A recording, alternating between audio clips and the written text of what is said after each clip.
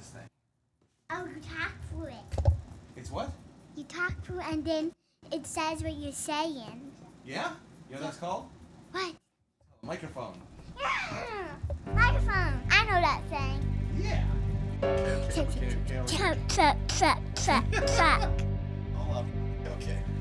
Listen, my children, and you shall hear of the 8-day ride of me and your older sister, the Great American Road Trip. You guys ready? Yeah. All right, let's go. All right, it's 500 miles from here to Gettysburg, Pennsylvania, and it's after 4 o'clock in the afternoon. I feel good about this trip. You ready to go? Yep. Welcome to American Esoterica.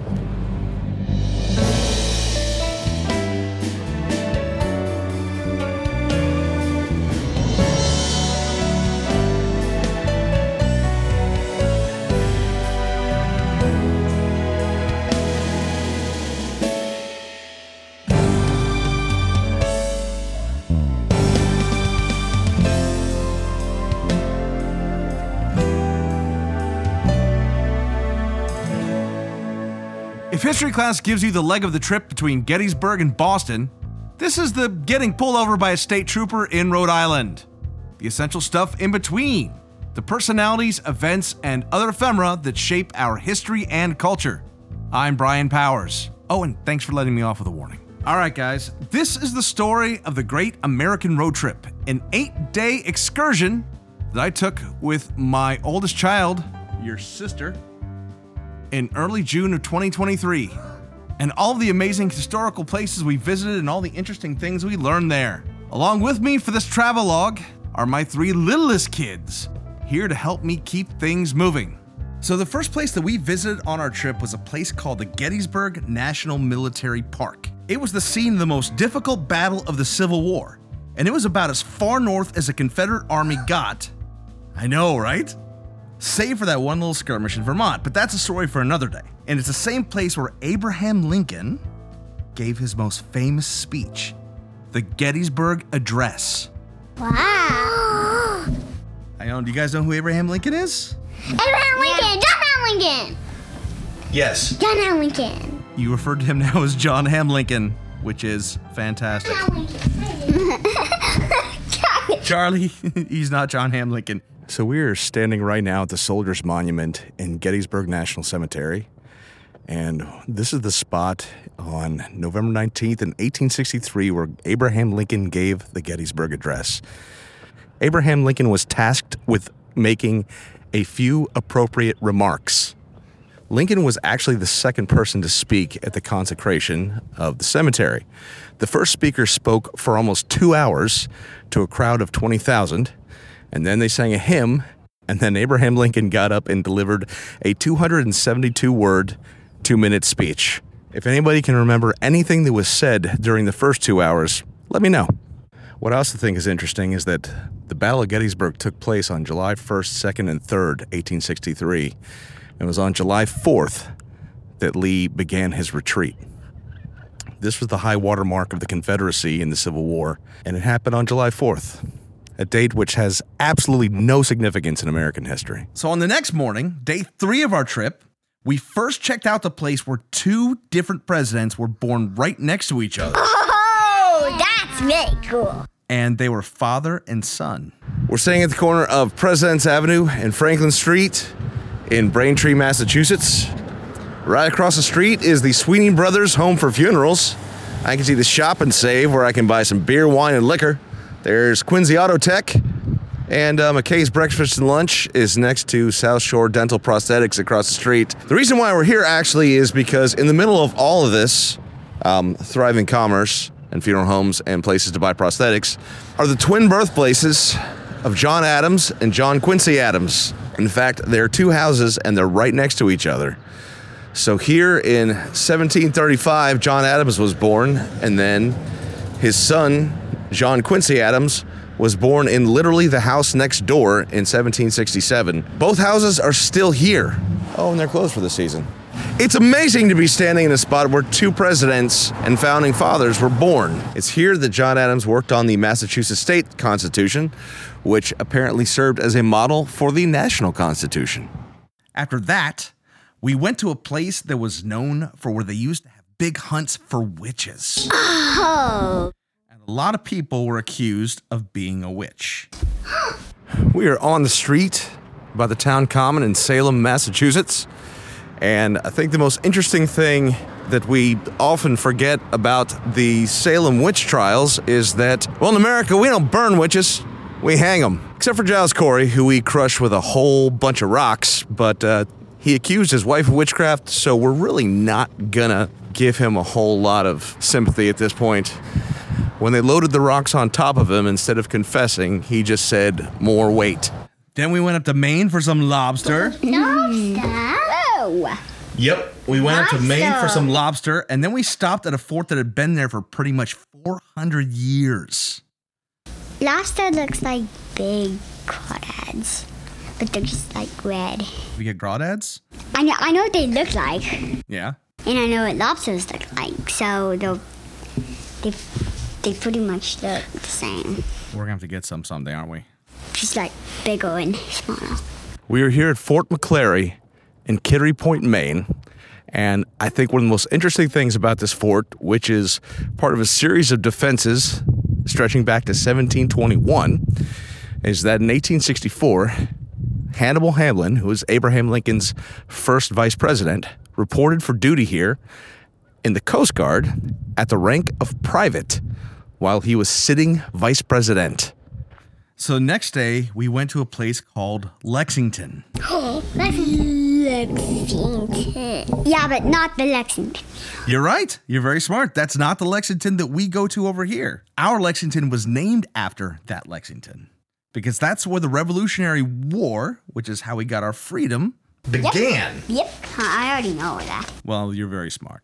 Where we are now is the place where, on April 19th, 1775, Captain Parker lined up 76 or 77 Minutemen to face off against the British on the Lexington Town Square.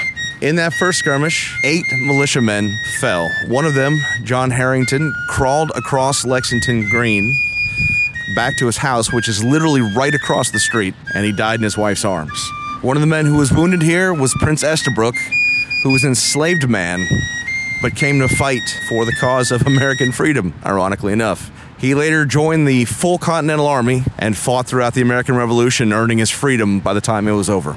The Minutemen were actually not the full colonial militia. The Minutemen were actually an elite group of people pulled from the ranks of the militia, and they were called the Minutemen because they were able to get ready at a minute's notice to join the battle. But they were not the entirety of the forces here. The words carved on the memorial to the Battle of Lexington were actually spoken by the Reverend John Hancock, who was buried at the old burying ground. It was his house that Paul Revere and William Dawes were riding to warn the Minutemen of the approaching British. We're standing in what is called, and I'm not kidding, Ye Old Burying Ground in Lexington. It's behind the First Church in Lexington, which is directly across the street from Lexington Green and the Battle of Lexington. In the spot where we are standing, there is a marker that says, near this spot, the 8 Minutemen killed April 19th, 1775 were first buried. Their remains were removed to the battle green, April 20th, 1835. Here in Ye Old Burying Ground, there is a grave with British flags on it, and it is the grave of a British soldier who was wounded on April 19th, and he died in Buckman Tavern on April 22nd, 1775.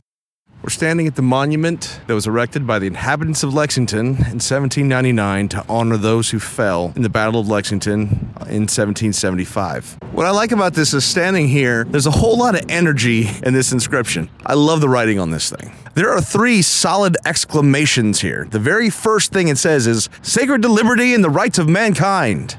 And it's got 3 exclamation points. "The freedom and independence of America sealed and defended with the blood of her sons." Then it talks about, the monuments erected by the inhabitants of Lexington, et cetera, et cetera. These people who died, who fell on this field, the first victims of the sword of British tyranny and oppression, on the morning of the ever-memorable 19th of April, Anno Domini 1775. But then it goes on. And this is where the writing gets really flowery and exciting. The die was cast! 3 exclamation points. The blood of these martyrs in the cause of God and their country was the cement of the union of these states, then colonies, and gave the spring to the spirit, firmness, and resolution of their fellow citizens. They rose as one man to revenge their brethren's blood, and at the point of the sword to assert and defend their native rights. They nobly dared to be free! 2 exclamation points. The contest was long, bloody, and affecting. Righteous heaven approved the solemn appeal. Victory crowned their arms, and the peace, liberty, and independence of the United States of America was their glorious reward. I couldn't have written that better myself. Right now, I'm out of breath because I'm old, and I just climbed the hill leading to the belfry overlooking Lexington Green. What I like about this is there is a fairly detailed plaque which gives the history of this building, which is this belfry was erected on this hill in 1761 and removed to the common in 1768. In it was hung the bell which rung out the alarm on the 19th of April, 1775. In 1797, it was removed to the Parker homestead in the south part of the town. In 1891, it was brought back to this hill by the Lexington Historical Society. Destroyed by a gale in 1909, rebuilt 1910. After that first battle in Lexington, the British Army marched into a town called Concord and started setting a few buildings on fire, which made the militias there think that they were going to burn the town down. But here's the thing. They didn't really try and burn the town down. So we're here at the North Bridge in Concord, Massachusetts. After the Battle of Lexington, of course, where several hundred British faced just shy of 80 Minutemen, the British had marched on to Concord to relieve the militias of their stores of weapons, ammunition, and artillery, which they had built up. Apparently, they had built up stores enough to supply 15,000 men, which was the size of a growing army. British didn't want that to happen. So they were here in Concord. After meeting up to 80 militia in Lexington, they might have expected a smoother fight. They faced over 400 colonial militia when they got here to North Bridge. They were led by Major John Buttrick, who cried out, "Fire, fellow soldiers, for God's sake, fire!" And then he himself fired first on the British. This was the shot heard round the world, and that was coined by local resident Ralph Waldo Emerson. This is the first time that British colonists in the United States were firing on soldiers from their own country.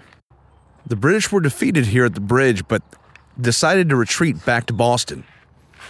They didn't face an easy fight of it. What had started on the morning of April 19th in 1775 turned into more than 4,000 local militia and Minutemen joining the fight by the end of the day, harassing the British all the way back to Boston. The British faced nearly 300 casualties, while the Minutemen and militias had only faced just shy of 100. Another thing that's here at the Concord Battleground by the North Bridge is there is a grave of British soldiers that died in the battle here. The inscription says, "Grave of British soldiers. They came 3,000 miles and died to keep the past upon its throne. Unheard, beyond the ocean tide, their English mother made her moan." April 19th, 1775. It was a hard day for the British soldiers because it was a 20-mile march to Concord from Boston, and they had started it at 10 p.m. the night before, so they marched all night long. Then they fought a battle on the way there, a battle when they got there, and then they had to fight a battle all the way back to Boston. They did it all without stopping for rest. No way.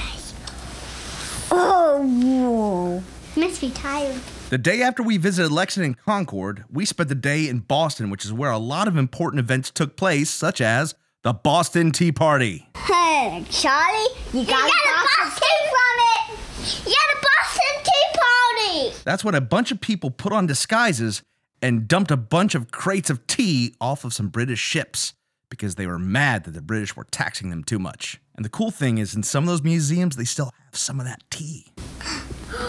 But I heard the song by the so they were wooden boxes, right? I heard the song for the museum with the ships in the water. Yeah? No, he said he saw the box with the ships in the water and they were throwing off. Oh, yeah. That's what they did. Yeah. We're at the Old South Meeting House It was built in 1729 as a Puritan meeting house, but none other than Benjamin Franklin was baptized here.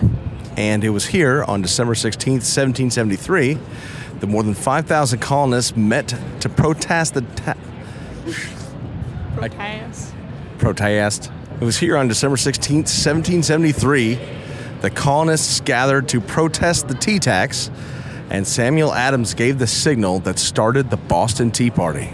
Okay, this is so cool, because in the Old South Meeting House, there's a musket that was used in the Battle of Lexington.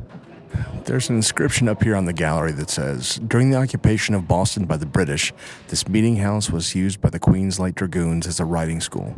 Soon after the evacuation, Washington, looking down from this gallery on the wreck which the British had left, reverently expressed surprise that those who had venerated their own churches should have desecrated ours.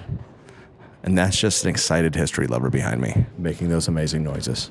We are staying at the site where, on March 5th, 1770, the Boston Massacre took place. All right, we are standing in the old State House, and we're staring at a musket with a bayonet that was found near the massacre site right after it happened. This is a musket with a bayonet that may have been used in the Boston Massacre. So here in the old State House, they have a bottle containing a tea from Major Thomas Melville. He was a member of the Boston Tea Party, and after he returned from the Boston Tea Party, his wife found tea in his boot and saved it in a little vial. And that vial is right here. Here is his cocked hat, is a tri-corner hat worn by Thomas Melville, who was memorialized by Oliver Wendell Holmes as the last Bostonian to wear a tri-cornered hat. So we are at the old State House looking out the balcony. This is the spot where, on July 18th, 1776, the Declaration of Independence was read to the citizens of Boston for the first time. And that very night, they went to the very top of the building and tore off the lion and the unicorn, which represented the British monarchy. And at that point, Boston was no longer British. We visited a monument to the Battle of Bunker Hill, but it didn't actually happen at Bunker Hill. The people who were going to set up to fight put their army on the wrong hill, and neither side seemed to figure it out. Daddy. Yep. Why is that from? Which hill? Well, they were actually on a hill called Breed's Hill. Is that silly? So we can call it Breed's Hill? Breed's Hill. Yeah, but we can call it Breed's Hill. Breed's Hill Battle. Call it Bunker Hill. Well, yeah, but it's still called the Battle of Bunker Hill. It's silly, right? Yeah. We're here, the memorial, the monument to Bunker Hill. Can't. Out of shape. We are standing here at the memorial to the Battle of Bunker Hill, which, of course, is atop of Breed's Hill. See, the Battle of Bunker Hill didn't actually take place at Bunker Hill. It took place on Breed's Hill on June 16th, 1775, just 2 months after the fighting at Lexington and Concord. 1,200 militiamen had lined up here, and the British crossed the Charles River with 2,200 forces. Now, the British won the ground, but they lost over half their men in doing so, which is what you call a Pyrrhic victory. It was consecrated in 1843 with both Daniel Webster and President John Tyler present. And it wasn't just a memorial, it was a feat of engineering. To build this monument, they built the first commercial railway in America to bring granite from quarries in Quincy, Massachusetts. The USS Constitution is the oldest working warship in the world, and it is still sailing over 220 years after it was built. How cool is that? Okay, so that's the longest still working battleship in the world. Where are we right now? Well, there's a boat. There is a boat. We are at the USS Constitution, whose hull was laid down in 1797. And this is the oldest commissioned warship afloat. Old Ironsides, famous for the War of 1812, and she is indeed afloat. We are sitting here watching this ship floating, for lack of a better word.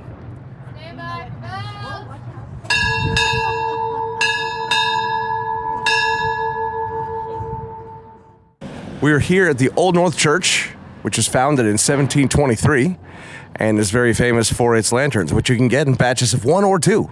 It was, of course, a lantern that was hung here that warned Paul Revere of which direction the British had chosen mainly because these were the days before you could just fire up Waze and find the best route to Lexington from Boston.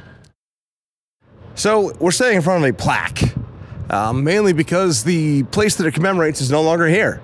Here stood the mansion of Governor Thomas Hutchinson, built about 1687. The reason it's not here anymore is because on a night in 1765, about 3,000 angry colonists descended upon the house and, over the course of a night, tore it down. They stole all of his belongings, tore the roof off the place, literally, and destroyed the mansion overnight. So, there's a tablet here showing you where it was, but it's not here any longer. Courtesy of the US of A. We're standing in the marketplace in Faneuil Hall. And screw you, Faneuil Hall. I got nothing to say about you. You closed down before we go see the Great Hall. There's no history for you. We saw a lot of cemeteries that had a lot of famous people buried in them. We're at the King's Chapel Burial Ground, which was founded in 1630 and actually has a passenger of the Mayflower buried in here. But actually, from the Revolutionary generation, there is William Dawes, who rode with Paul Revere on his great midnight ride. A patriot and son of liberty, he died on February 25th, 1799. So we're standing here in the old Granary Burying Ground. This is famous for being the final resting place of many American historical figures. Among them, Samuel Adams, Paul Revere, Benjamin Franklin's parents. But I think maybe the most important and most interesting are the graves of the victims of the Boston Massacre. The remains of Samuel Gray, Samuel Maverick, James Caldwell, Crispus Attucks, and Patrick Carr. It's always kind of struck me that Crispus Attucks, who is largely seen as the first person to fall in the Boston Massacre, was a fugitive slave. He was a former enslaved person. Crispus Attucks was part black and part Native American. So the first person to fall for the cause of American freedom was part black, part Native American, and a former slave. Crispus Attucks was actually just in town as a sailor looking to pick up more work when he got caught up in the protests outside the Customs House. Those protests became the Boston Massacre when British troops fired at the order of their commander, fire damn you, shot into the crowd. Another thing to note is that the monument of the person who signed the Declaration of Independence, the largest, John Hancock, just happens to be the largest monument here in the cemetery. Trying to find ways to describe John Hancock's memorial that are appropriate. It's just large, thrusting up out of the ground, tall, rock-hard monument to John Hancock. Good old John Hancock. After leaving the Boston area, we have said goodbye to Massachusetts and are now in Rhode Island. There was one place in Massachusetts that we didn't stop, and that was Plymouth Rock. Why did we not go to Plymouth Rock? It seems like it would be a pretty important thing in American history. I'll tell you why we didn't go to Plymouth Rock. It's because it's just a rock. Here's the thing. Generations after the Pilgrims landed at Plymouth, there was a rock down on the seashore that town planners wanted to demolish to build a new pier for ships. One old guy stood up and said, "You can't blow up that rock. My daddy told me that's where the Pilgrims died off the Mayflower." And we've been calling it Plymouth Rock and treating it like a very important piece of American history ever since. Even though there is literally no other evidence to show that anything happened at that rock. But the rock is still there. There is now a little shrine built around it. So, in maybe the most American way possible, we have enshrined a piece of history that turns out may not actually have any historical significance whatsoever. The next day, we drove to the Statue of Liberty. I have a souvenir. Daddy. And the Lego book I was looking at today, I saw a statue of the Lego Man in it. A Statue of Liberty Lego Man? Show me. That's pretty awesome. So we're standing here on Liberty Island at the base of the Statue of Liberty. I can't even tell you how amazing it is to be here. What I didn't know is that the 11-pointed star at the base of the Statue of Liberty's pedestal was actually here long before there was a Statue of Liberty. It's Fort Wood which was built in the early 19th century as part of a series of defenses around the city. Fort Wood was the original 11-point star that they then built the pedestal for the Statue of Liberty on. So this whole structure is not all of one piece. Something else I learned here is that the ironworks inside the Statue of Liberty holding up the copper skin were designed by none other than Alexander Gustav Eiffel. Ironically enough, during the Civil War, Fort Wood, which again was here before the Statue of Liberty, housed Confederate prisoners of war. Fort Wood was a Confederate prisoner of war camp, and it was actually one of the dozens of military hospitals in the city as well. Fort Wood remained a U.S. Army post from 1811 to 1942. Its high point as harbor defense came about in 1814 during the War of 1812 because the military was concerned that the British would attack New York next. So we're in the Statue of Liberty Museum, and one of the interesting things to note is that when they unveiled the statue, there were a bunch of speeches to be made, and somebody was supposed to give the signal to unveil the face of the Statue of Liberty. It was actually Auguste Bartholdi, who was the sculptor. Of course, then he was in the crown awaiting somebody to give the signal when one of the speakers paused, and his helper mistakenly gave the signal and released the curtain too early, right in the middle of the speech. Of course, and by then it was all over. It was too late. Cannons thundered, brass bands roared, steam whistles blew from hundreds of ships in the harbor. They overpowered the words of the speaker, who was trying to introduce the Statue of Liberty. You guys are starting to get squirmy. I need to wrap this up. The day after we went to the Statue of Liberty, we spent a full day in New York City. And we went to the place where George Washington became president for the first time. Do you know who George Washington is? George Washington. Who is George Washington? George Washington, the first president. That was great. Say it louder. The first president. Fantastic. George Hamilton. George Hamilton. Saying, remember that joke? Ow! What? Quit pulling hair. Joke? No pulling hair. Oh, yeah. No kicking. Yeah. Stop kicking. Like, why are the cars in the drum? George Washington did it. What? I mean, try to have a joke. What's the joke? Who put the cars in the drum? Then Jen said, George Washington. Who put the cars in the drum? George Washington. So here we are in New York, and we are in Federal Hall down on Wall Street. And of course, this being me, I'm not here for the New York Stock Exchange. I'm here because this is the place where on April 30th, 1789, George Washington took the oath of office as the first president of the United States of America. And right now we are staring at the giant flagstone that he was standing on when he took the oath. Now, this isn't the original building, but they still have the flagstone, and it's been inscribed with this interesting historical anecdote. This is where he stood. This is where the presidency of the United States began. Federal Hall isn't just the place where George Washington was sworn in. It actually became home to the entire United States government during the first year of operating under the Constitution, effectively serving as the first Capitol building.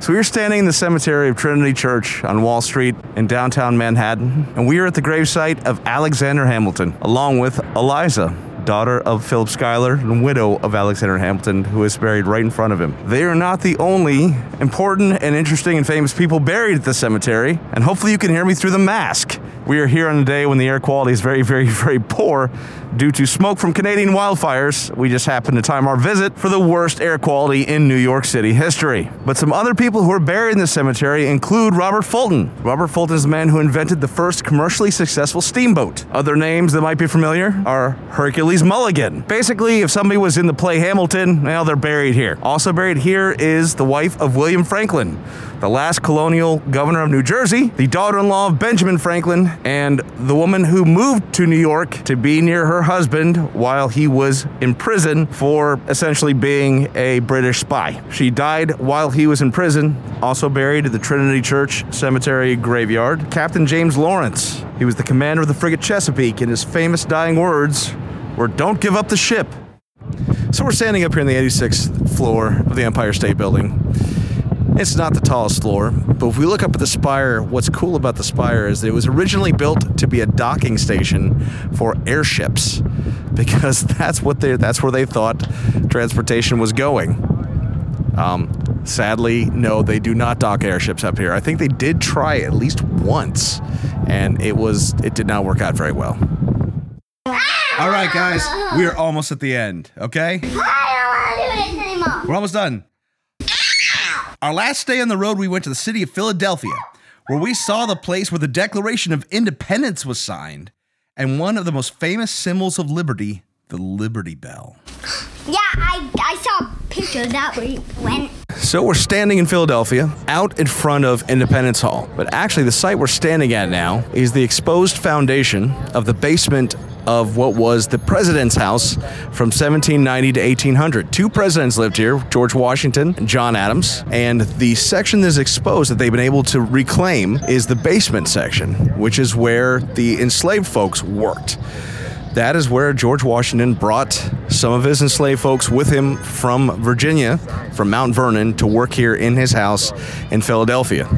So it's a stark contrast to the promise of freedom that's embodied here in Independence Hall, which is literally less than a block away. So we're standing right now next to the Liberty Bell, and it has an interesting history. Just like Plymouth Rock, it's one of those things that we've kind of Americanized and mythologized, despite the fact that it doesn't have nearly as much significance as we thought it did through legend. For instance, there's no evidence that it ever rang out on July 4th, 1776 to proclaim our liberty. It was the State House bell above what is now Independence Hall that called the assemblymen to order. It was installed there in 1751. It's actually the second bell made out of the same metal. The first bell arrived and it cracked immediately, so they melted it down and repoured it by two men named John Pass and John Stowe. But the crack is not actually a crack. The big famous crack down the side of the Liberty Bell is actually a repair that was made to fix a small hairline crack in 1846 that had appeared after 90 years of just hard use, but it didn't work. It became known as the Liberty Bell in the 1830s after abolitionists adopted it as a somewhat ironic symbol of freedom as it hung over the Independence Hall. And it was again used as a symbol of liberty during the women's suffrage movement. We're standing outside of Independence Hall in Philadelphia, Pennsylvania, which is where on July 2nd of 1776, the vote for independence was held. A couple days later, they put together some sort of document and some people signed it and all that jazz. But, really the important thing was that on the 2nd, the vote to be independent and free of Britain took place here. This is where independence began. This is the spot where, on July 8th, Colonel John Nixon read the document publicly after people had been summoned by the bells of the city to the State House grounds. There's no record that the bell that summoned them here was the State House bell, which we now know as the Liberty Bell. Not only is there no evidence that the bell rang out on July 8th, 1776, there's also evidence that the very, very heavy bell was taking a toll on the rotting wood in the surrounding structure around it, and so was being used more and more sparingly. We had so much fun and we ate so much food. What did you think was the most interesting part? Where you went to Statue of Liberty. Yep. Charlie, what did you think was the most interesting part? Like the pasta over you, the pasta. That cat got, I think it was cat. That was my favorite part. That's what you did. When Cat got the pasta? Yeah. What did you think was the most interesting part of our trip? The guys with the guns shooting the boat. Wait. The guys with the guns shooting from the boat? Wait. Which part did you think was most interesting? The guys with the guns hitting the boat. Yeah? Yeah. There's Okay. not even a chip. This is the American esoterica. Go ahead. This is American Bioterica. It's about 3:20 a.m. And after 8 days on the road, we are about to pull in to our home. We've driven from Staten Island to Philadelphia to central Kentucky, all in one day today. We are exhausted. We're running out of gas. It's scary.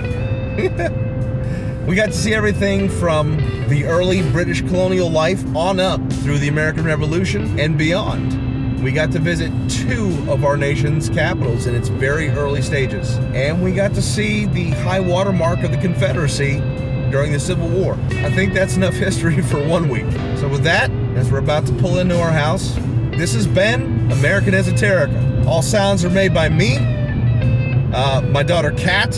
I think some guy randomly playing a tin whistle outside of the visitor center in Lexington, Massachusetts. Various people talking around behind me and ringing bells and all kinds of stuff. This was a group effort. Thanks everybody for being a part of it. Did I get it wrong? Probably. Yeah, probably. Did I get it right? Just want to talk about how hard we had to run to get all that in 8 days? Drop me a note. The address is yell@americanesoterica.com. Thank you for listening, and God bless America.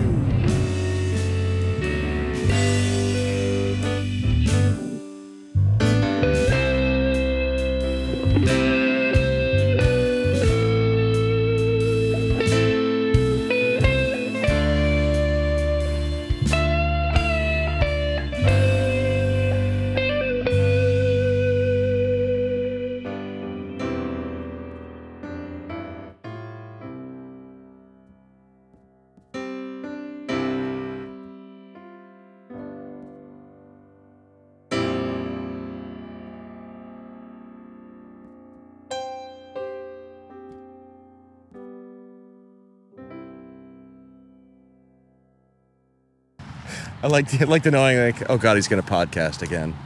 Yeah. Anything to say on that? Nope. Yeah. No. Okay, we're good. All right.